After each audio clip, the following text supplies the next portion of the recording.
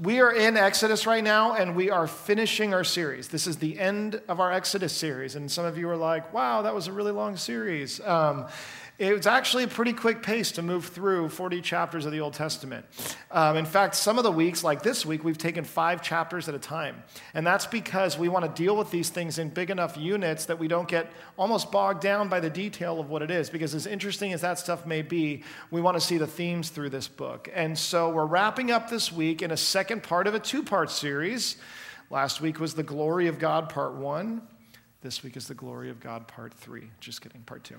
And we are in Exodus 35. Now, before we start reading for this week, the one thing I do just want to come back to and point out to everybody, because it's so important in terms of like knowing what we're talking about here, is in the book of Exodus, we're reading about what God's doing with these people, the Israelites, his people. We're reading about the beginning of his people, all of their struggles in Egypt. They're being rescued from Egypt. They're wandering in the wilderness, all the laws, everything that God gives them. We're reading all of these things. And Exodus makes it very clear why all of this stuff is happening. And it's not just happening so that we can have good stories for children's ministry and VBS. There's cool stuff to make Christian movies about. It's happening for a very specific reason. And that reason is the glory of God. We read about throughout Exodus, God makes it really clear again and again and again. I'm doing everything I'm doing, all of this stuff. It's so exhausting, so much stuff. I'm doing all of it so that I will be brought glory, so that people will know who I am in the world, and that they will worship me. That's why I'm doing this. God is very matter of fact about that. He says, there's nothing better for people in the world than to know who I am. There's nothing better for them than to live for me. And so the most important thing I can do is make sure that the people of the world know my name and know about me and how my people are distinct from others. We read about this throughout Exodus, but one example is even just in what Moses communicates to Pharaoh during the plagues. You guys remember the plagues? They were like months and months ago, so long ago, right? Pharaoh's talking to Moses, and Moses says this to Pharaoh to kind of explain to him why this is so drawn out. Why all the plagues? Why is it like this? He says, for by now I could have put out of my hand and struck you and your people with pestilence, and you would have been cut off from the earth. But for this purpose I have raised you up, to show you my power so that my name may be proclaimed in all the earth. This is God talking through Moses, saying, I've done all of this to show that my name must be proclaimed. Yes, I could have immediately taken the Israelites from you. I could have killed all the Egyptians that I wanted to. I could have done it all in a snap of the fingers. But I didn't do that because I want people to know about my glory. I want people to know who I am, and this is the way they're going to. The glory of God is what Exodus is all about. It is the key to understanding the entire book. And if we miss that, if we think Exodus is about what it's like to be a good people, or what it's like to be a good leader like Moses, or what it's like to follow all the rules, or anything like that, then we miss the main thing that Exodus is about, which is about the glory of God. So let's read the first. Now, here's what we're going to do. Even though we're covering 5 chapters, we're only going to look at the first 3 verses and the last 4 verses. Okay, that's my deal with you guys. Okay, I'm gonna cut it down significantly. And the reason is because the middle of the 5 chapters is basically 5 chapters of them actually building all the stuff that God told them to build. All of the tabernacle, the priestly garments, building the ark, doing all the sacrifices, all that stuff, everything that God told them to do in great detail, they do it. And so you could just pretty much sum up the 5 chapters for our purposes this morning by saying they did it, okay? So there you go. I saved you guys 5 chapters. Don't say that I don't preach short sermons. 5 chapters, they did it, okay? So we're going to look at the first 3 verses before they start that work and see something important here in the beginning.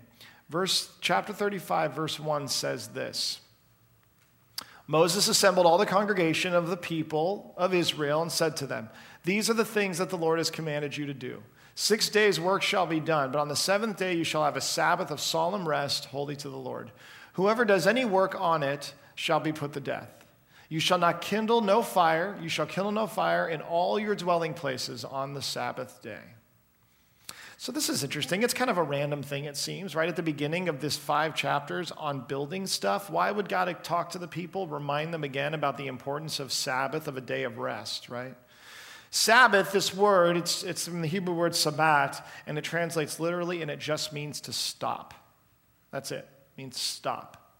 Just to cease what you're doing, okay? So to take a Sabbath day is to take one day that you just stop doing everything, that you stop doing the things that you're doing. And within the context that it's always given, it's to stop work, right? To stop the toil that man must do in order to make life happen and make things happen on earth. Now, we first see the day of rest of stopping in creation. God didn't need to rest.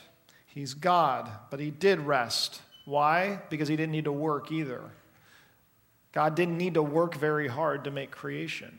And the day of rest is a reminder to us that our hope and everything that we do is not built in and wrapped up in all of the work that we do, that it's not all on us, that it's not all on our hands, that if we really are a people who trust God, then we can rest and know that he's going to still take care of us, that it's not all the things that we do.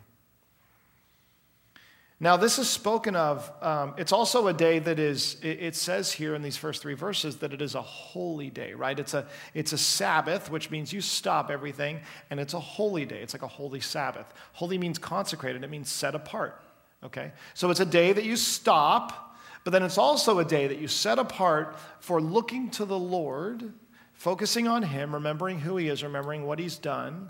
That's what you must do during the Sabbath, okay? Now, that's huge. Why is this coming right now? Why is this coming at the beginning of 5 chapters of the people working really hard so that they can experience the presence of God? Because the people are about to spend 5 chapters explaining how they work really hard. They're about to start doing the work that God called them to do. And if they don't take a day off, if they don't take a day of rest, then there's something incredibly wrong with the way that they're going to start working. Now, God says something really intense here, right? He says, whoever does any work on it, on the Sabbath, shall be put to death. That's nuts. That's like crazy. That's like you read that and you go, whoa, hey, hang on a second. That's a little intense, right? Let's scale back a little bit. Maybe we don't have to make it the penalty of death when we're talking about Sabbath, but he gets really serious about the Sabbath. Why get that serious about the Sabbath? Because the whole reason that these people, the Israelites, exist are not because God wants a bunch of stuff built, and they're not because he wants a bunch of impressive groups of people living on the earth. It's because he wants to be glorified. He wants his name to be known. And how does that happen? It happens when all the other people of the world look at the Israelites and say there's something different about them than us. That to be a holy people means to be a distinct people. People look at you, they go, there's something different about what they're doing than us, right? So someone ought to look at the Christian and say, there's something different about the way they work than me, the atheist. There's something different about the way that they live their lives than me, the person who doesn't believe in God at all. And sadly, much of the time, that's not the case. And it's not because of the rules we follow. It's because of the priorities that we have, where our hearts are, the things that we put our confidence and our hope in. If your hope and your confidence is in your work that you do because you're the only one that can do it, then you are not able to take a day of rest. You are incapable of resting and truly relaxing. And this is a sign of faith in God. We talk about this a lot, that to take Sabbath, to take a rest, means to trust God. And that's why it's so hard to do it. It means to let go and say, I trust that God will provide for me, that God will take care of me. And it's a matter, it seems, of life and death. There's so many different ways that we rest. We find so many different things restful. It's different for everybody. Sabbath is often different for so many different people, right? Some people like walking on the beach. They say that's restful. I told you guys last week that my wife was gone for like a week. And I became like an aimless, wandering, identityless person who was depressed and sad. And this is what happened. And so I went to the beach because people told me that's what you do. You know, you go to the beach and maybe you relax. You know, you have some me time. And I went to the beach and I just walked around like a depressed person. It was the saddest thing you've ever seen, right? There were other people on the beach that were happy. Some of you might be like, no, I'd love to go walk on the beach alone and I would be totally happy. Not me. That makes me feel depressed, right? You know what makes me rest? I'll tell you the most restful thing. About 6 months ago, Pastor Dave and I were talking about redoing the lobby. That's not restful. And he goes, and we were talking about building a cabinet for the lobby. That's also not restful. And don't think for a second, by the way, that Dave and I built this cabinet. Because he goes, we got to talk to Jerry Wheeler, right? And I'm like, Jerry Wheeler? Yeah, he builds everything, right? So we call Jerry Wheeler. This guy goes to our church. He builds stuff. If you've seen it, he's probably built it, right? And Dave's like, have you been to Jerry's shop? And I was like, no, I've not been to Jerry's shop, but I've been hearing about Jerry's shop. So he said, let's go to Jerry's shop. So we hopped in the car, and we drove to Jerry's shop, and we got there. It was snowing, guys. It was December. It was January or February, and it was snowing outside. And I say that because you walk into Jerry Wheeler's wood shop, and it is like heaven. It's this wood shop full of wood shop stuff, and there's snow going by the window outside, and I was like, this is where I want to be right now. I don't want to leave. I want to stay here with Jerry. I don't want to go back to church. I don't even know if I want to go back home. I just want to stay in this workshop, this wood shop, right?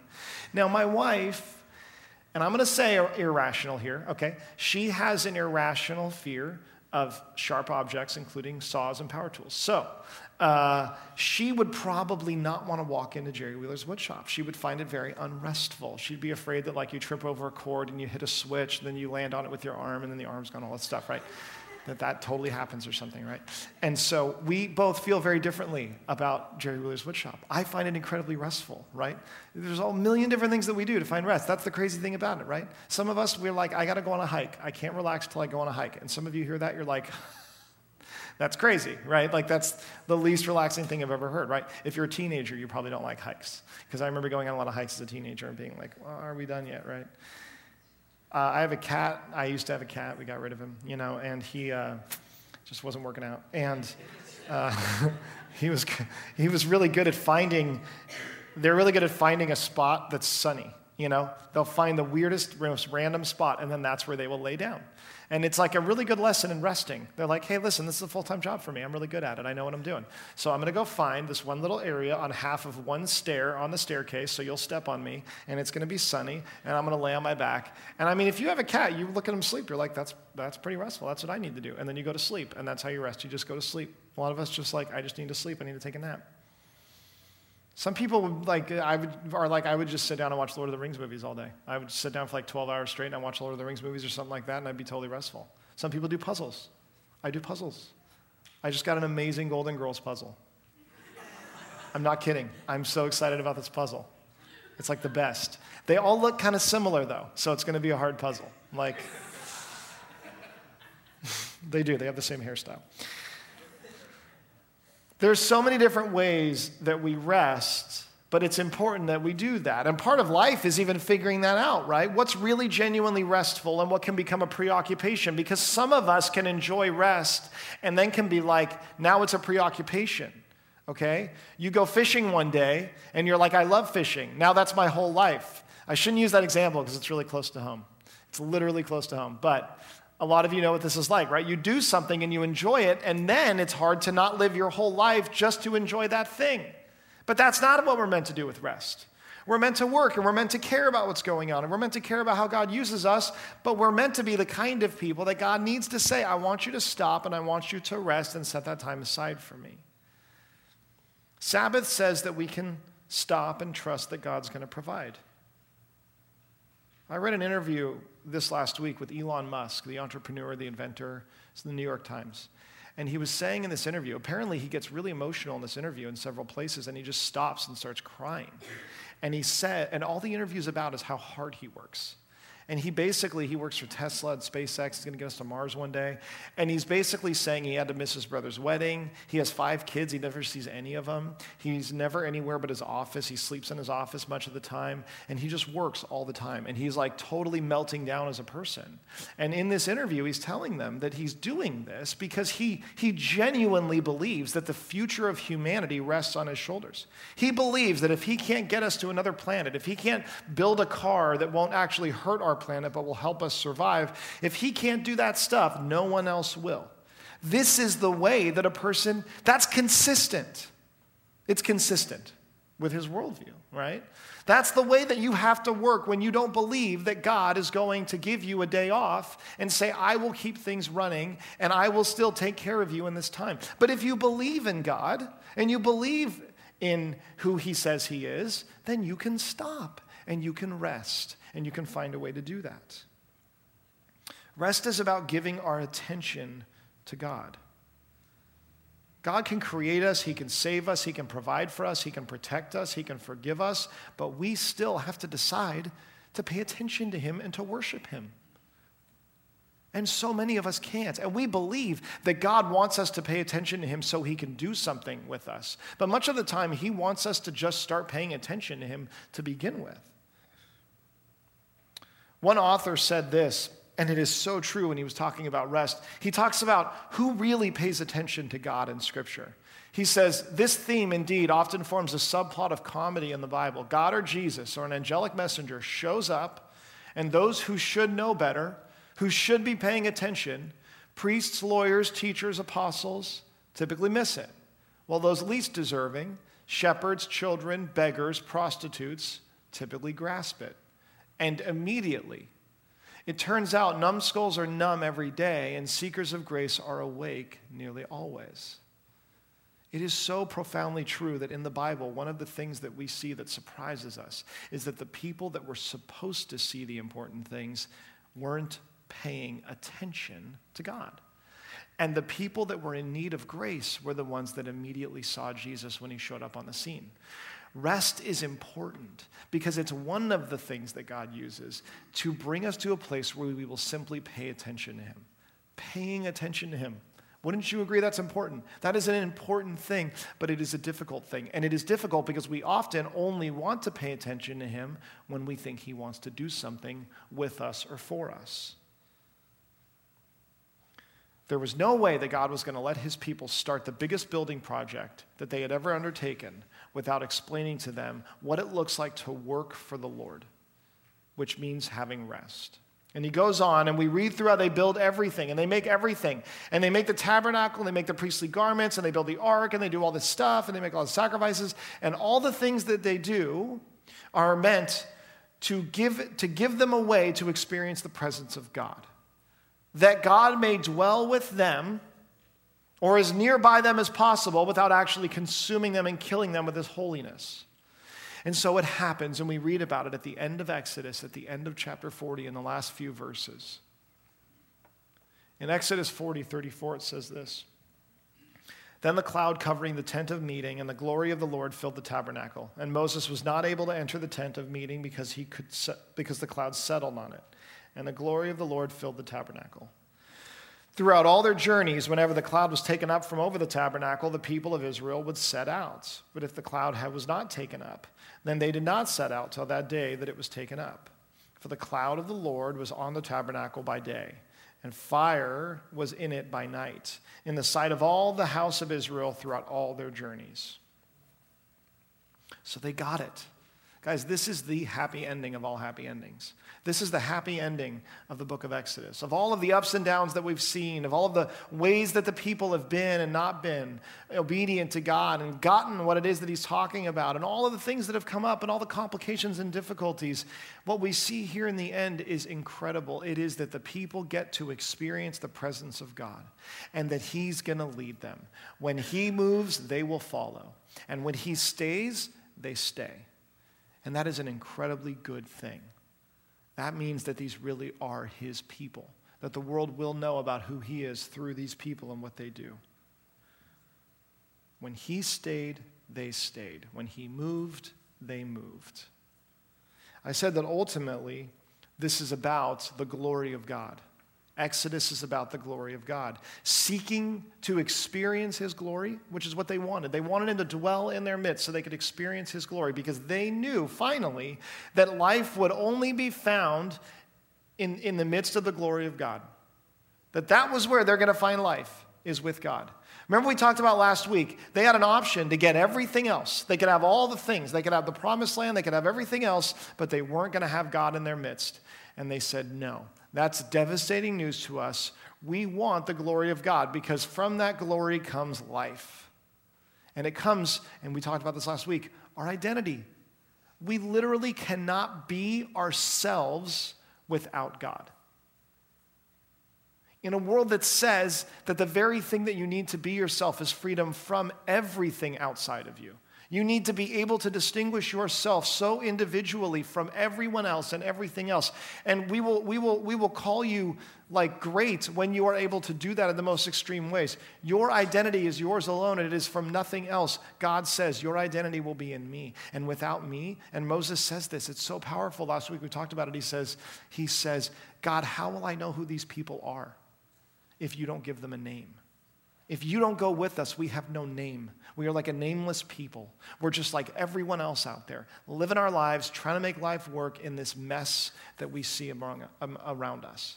The glory of God defines who we are, and it brings us life. And so we go where God goes. And when he moves, we follow him.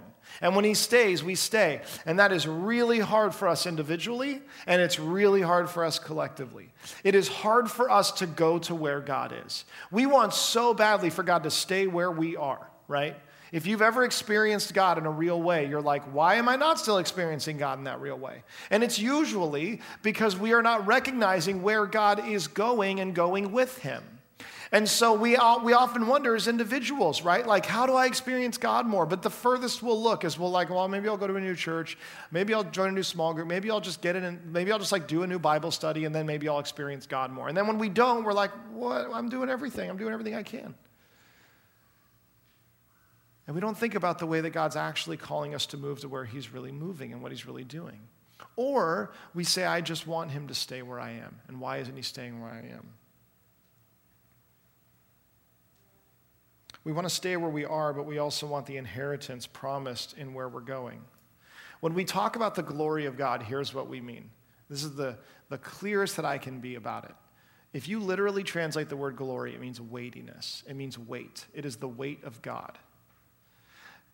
The weightiness of something, meaning its ability to displace everything else around it. If you want to get all into physics, the weight of something displaces the things around it. Here's an easy way to think about it. If you throw a rock into a pond, it creates ripples, right?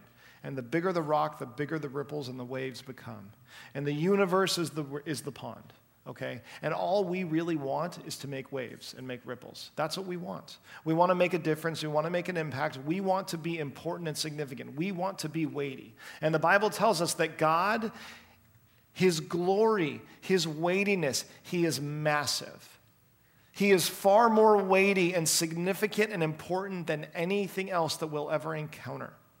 And so the glory of God, the weightiness of God displaces everything else around it. It shakes everything else around it. It makes waves instead of ripples. And those waves are us experiencing the glory of God and the way that he moves. The problem is that we want to be the one making the waves. We want to be the one knowing that we made an impact, that we ourselves have glory.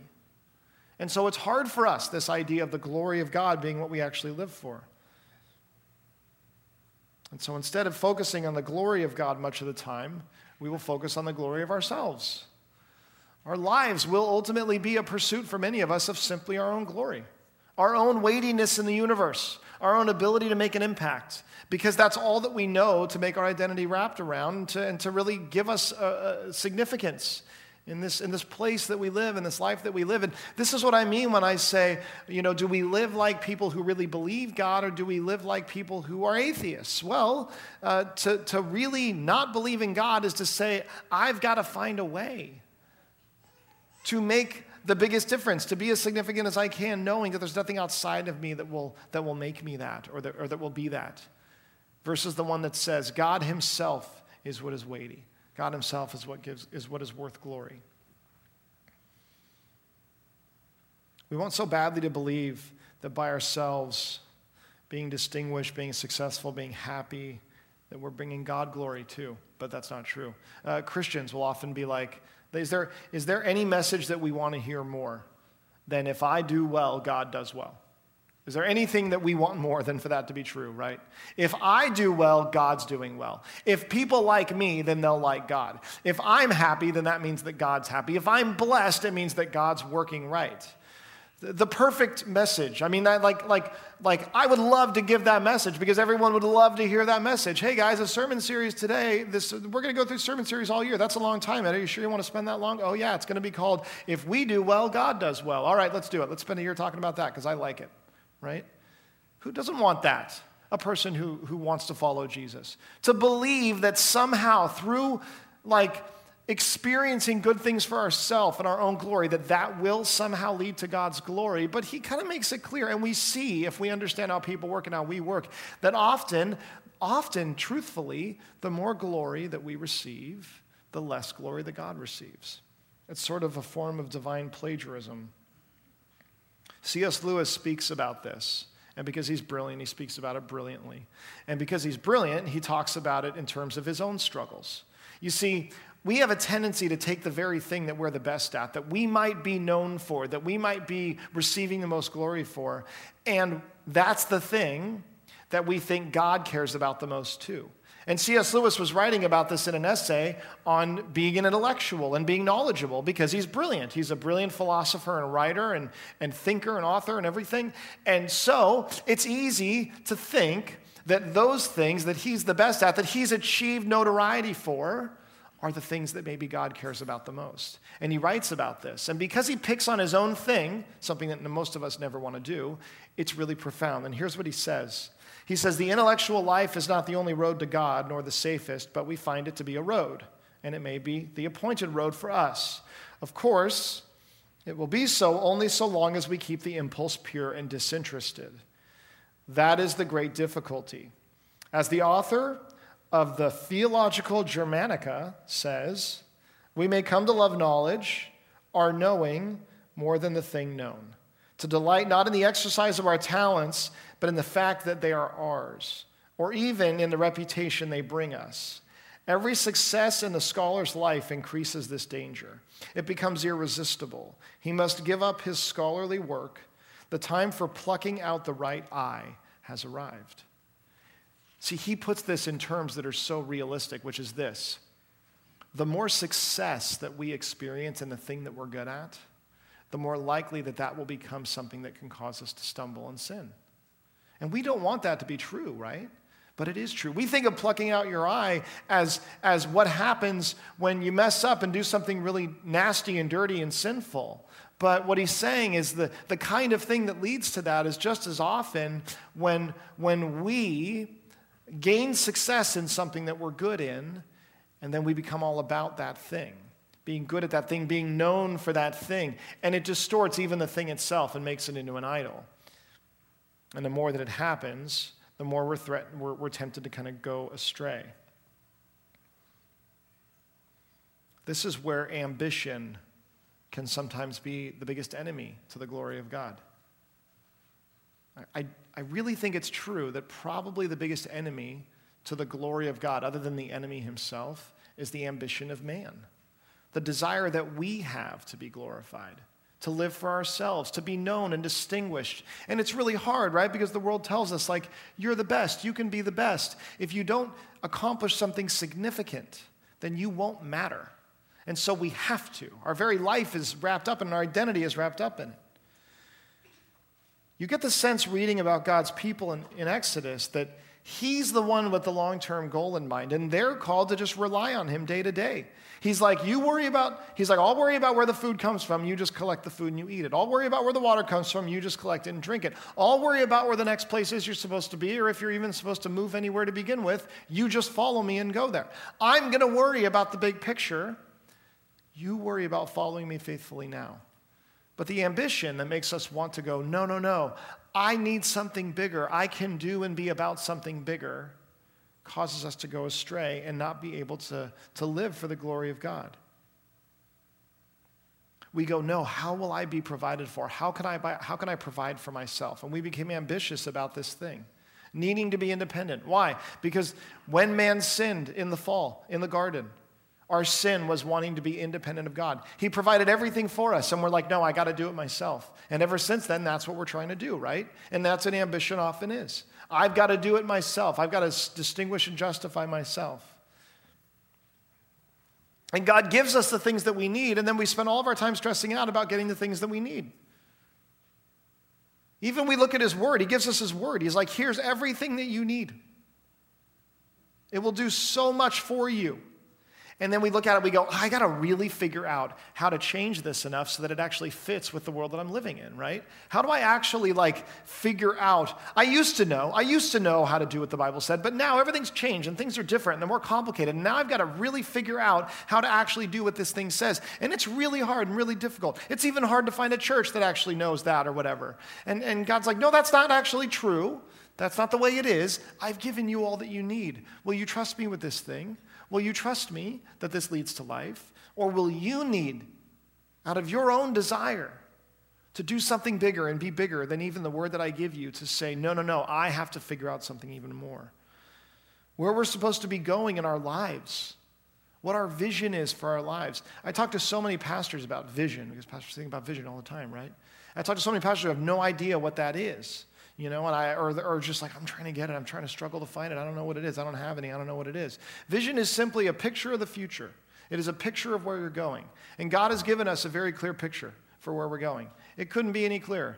Moment Jesus meets a disciple, what does he say? He says, follow me, I'll make you fishers of men. All right, there's some vision right there, right? We're supposed to follow Jesus and be fishers of men. That's what he wants us to be. Are we fishers of men?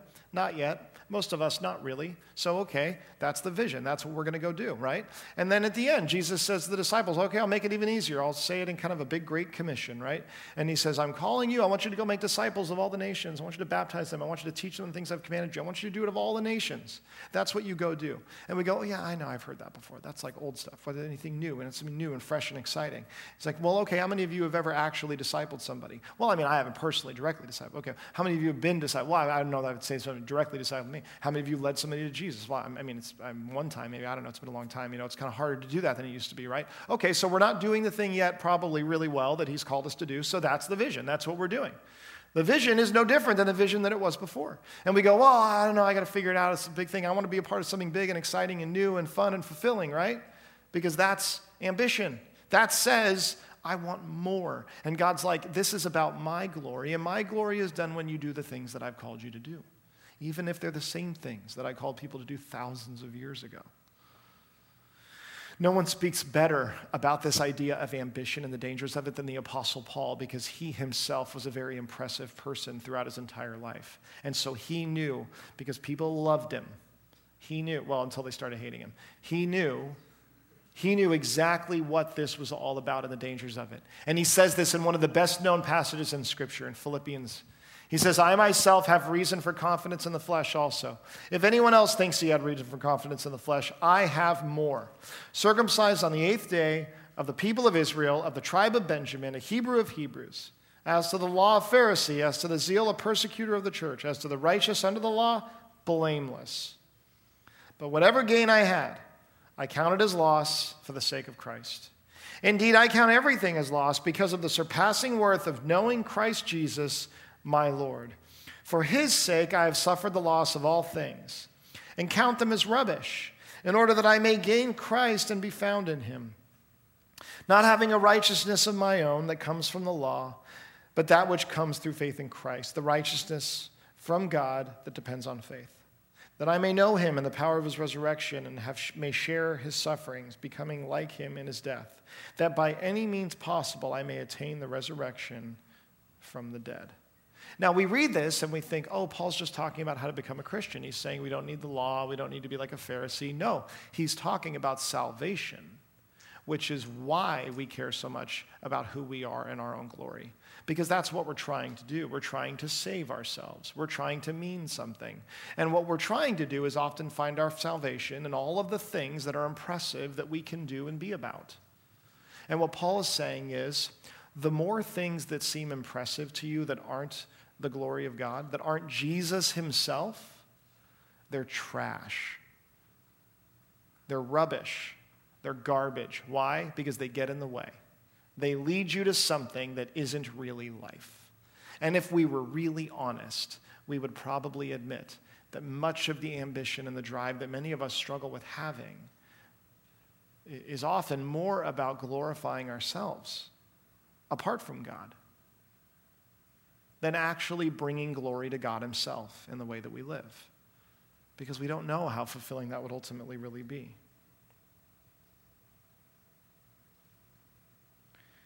It is very difficult to be successful and profitable and well regarded by people and be able to give credit to God. And we say,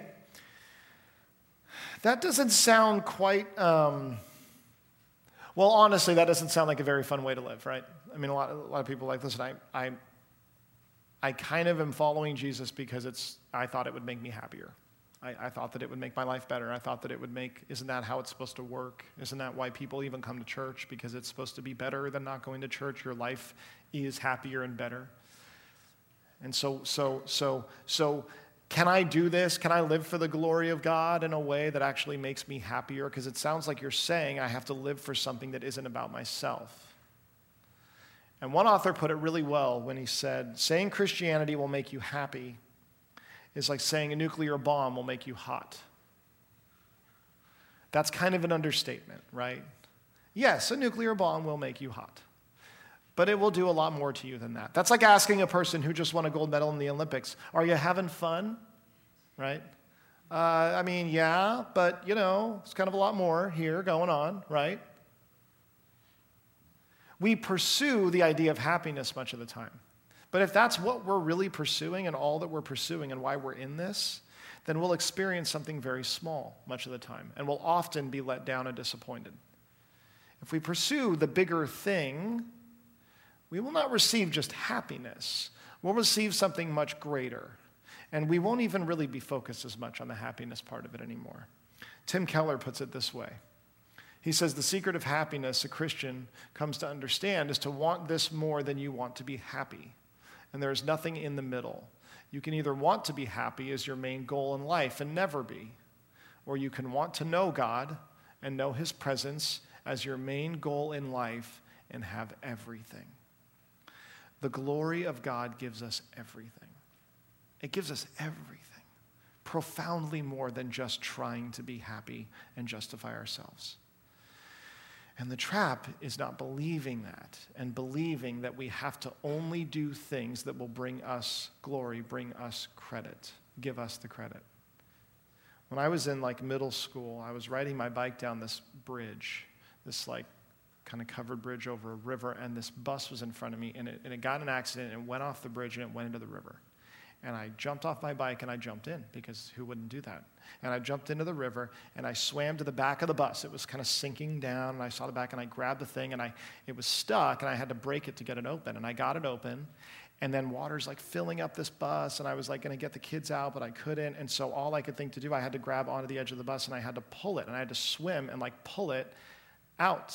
And it was really hard because there was suction, the water was sucking in, there was a lot going on. I can't explain the physics of it, but it was really hard.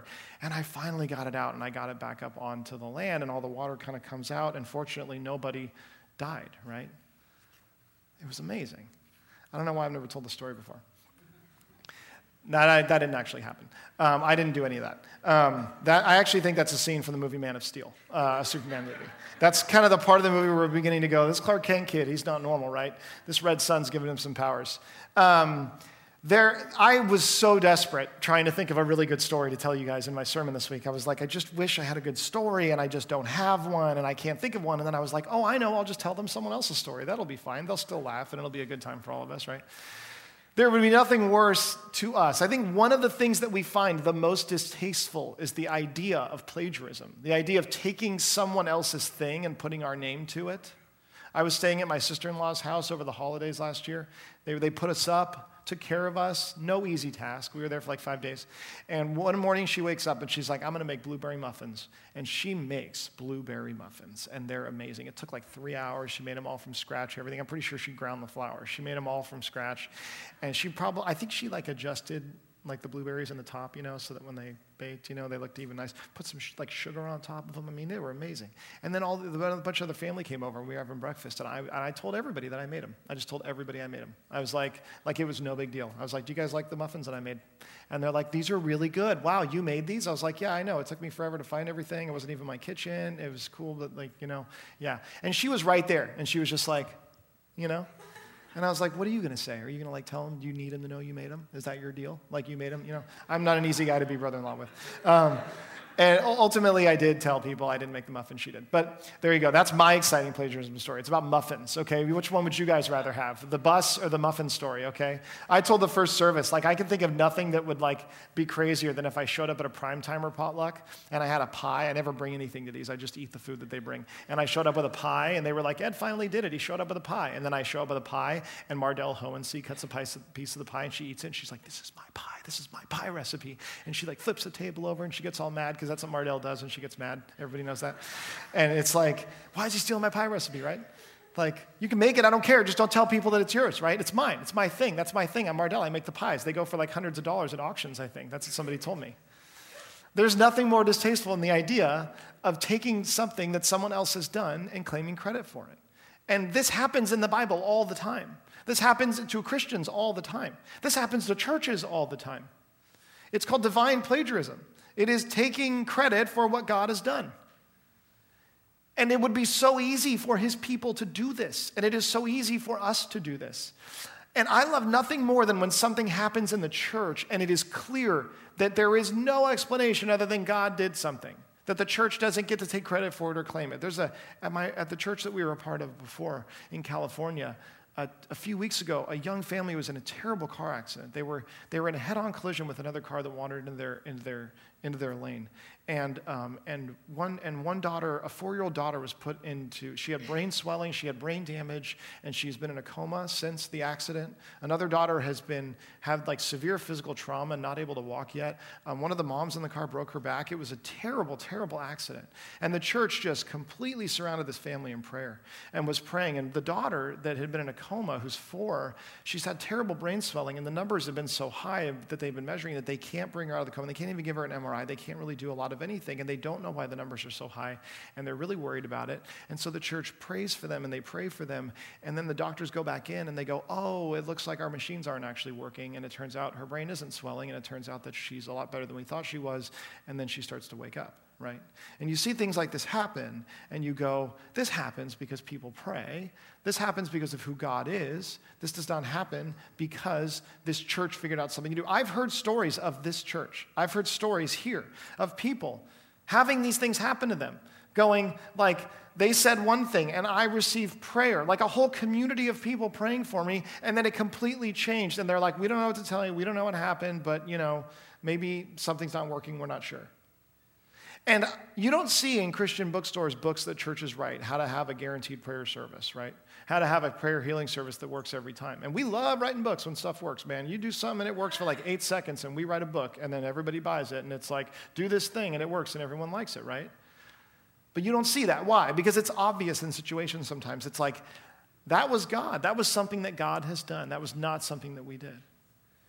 And I love it when that happens.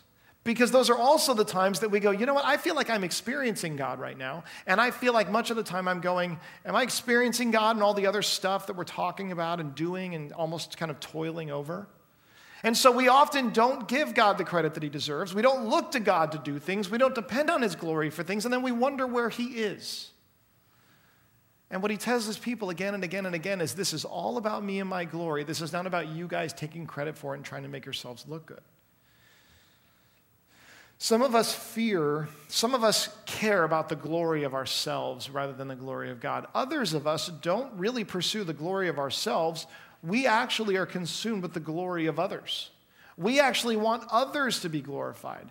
And that comes in the form of fearing people. Because glory and weightiness means the impact a person has in your life too. And so we have fear of man, of people that we know, of other people in the world around us, because we give them way more credit and way more weight than we ought to. I talked last week about all of the things that the Bible says about who we are. And then I talked about the lies that we believe about who we are, and how wrong those two things are, how disconnected those two things are.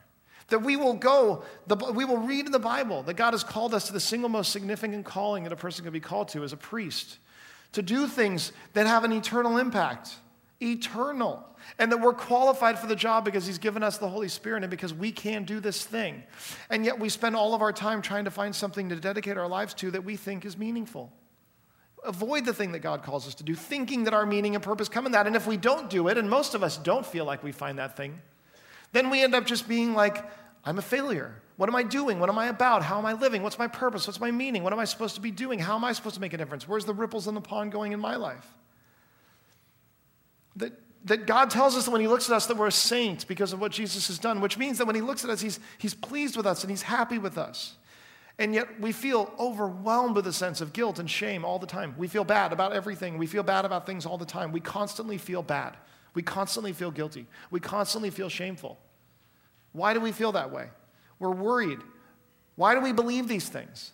Because these are things that we often hear from others, or these are things that we often think are coming from others, or we simply just care too much about what everybody else thinks and how everyone else feels. And rather than caring about God and being afraid of God, having the appropriate fear of God, we live with a fear of man. We're called to live for the glory of God. Not the glory of ourselves, not the glory of other men and other people. But that's a hard thing to do. And if we can do that, if we can live that way, then we would truly be distinct. And that is what Exodus is about. It's about being distinct. What we see when we look at Exodus is two things. We see a holy God, and what that means is a creator, a rescuer, a foreigner, a forgiver, somebody who forgives even when the people are wrong, and somebody who provides for his people again and again and again and again. That is a holy God. And we see a holy people.